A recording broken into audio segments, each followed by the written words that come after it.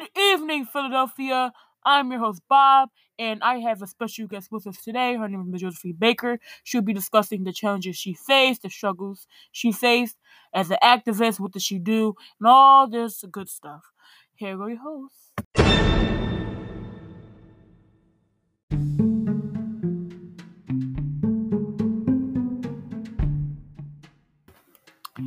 Hello, people. My name is Josephine Baker, and I'll be discussing my life, the challenges I faced, my struggles, and so much more.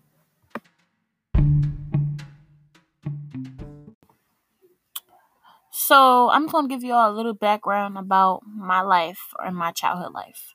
So, I was born on June 3rd, 1906, in St. Louis, Missouri. Growing up, my mother was in my life, but my father abandoned me and my mom, which left us living in a crisis, living in poverty, little food, which led to me not getting the proper education I was fortunate to have. It was so bad, I had to drop out of school at the age of 8. Y'all might be saying 8. Yes, 8. I needed money. My mother couldn't support us both. So I started working as a domestic servant for wealthy families.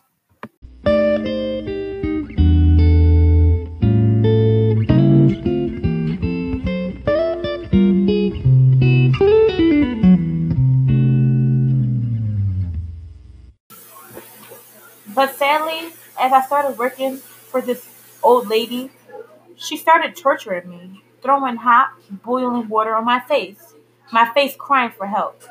I eventually quit helping the lady. After I stopped helping the lady, I moved on to helping an older couple. But I started seeing a change in the couple's behavior, especially the male. The male started trying to do sexual things with me. Everything started falling apart. How am I going to survive? I need money. I need food. All of these questions and concerns started popping up in my head. I was left hopeless. I am so thankful.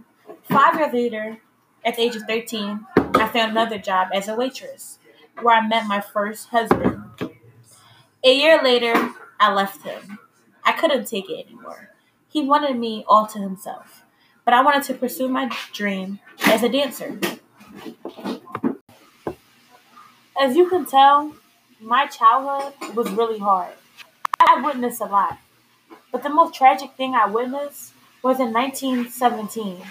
I witnessed St. Louis race ride, where African Americans were moving to get better pay for jobs, or even jobs period, while whites were fighting for better pay. They got so angry that they went downtown and started attacking any black person they saw. Over money? Over pay? Why?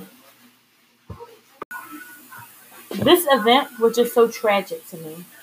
Almost 200 African Americans died, and over 1,000 African Americans was left living in poverty. It didn't help anything but created more problems in the African American community. This riot made a huge impact on me, so I began to look for a way to free myself. So with my dancing skills, I got a job with a dance group. I traveled so much and I started to become known. It was so amazing. I love traveling. I just wanted to get away from the United States energy.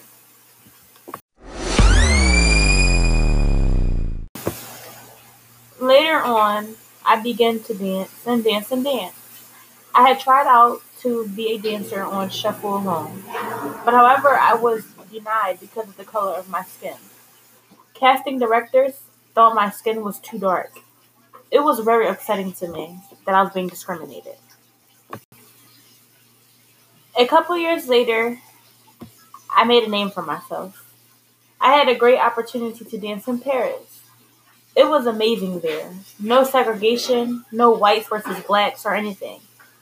But sadly, in 1936, I was invited back into the United States to perform in a Broadway show. After living a decade in Europe, I was terrified to back to the US.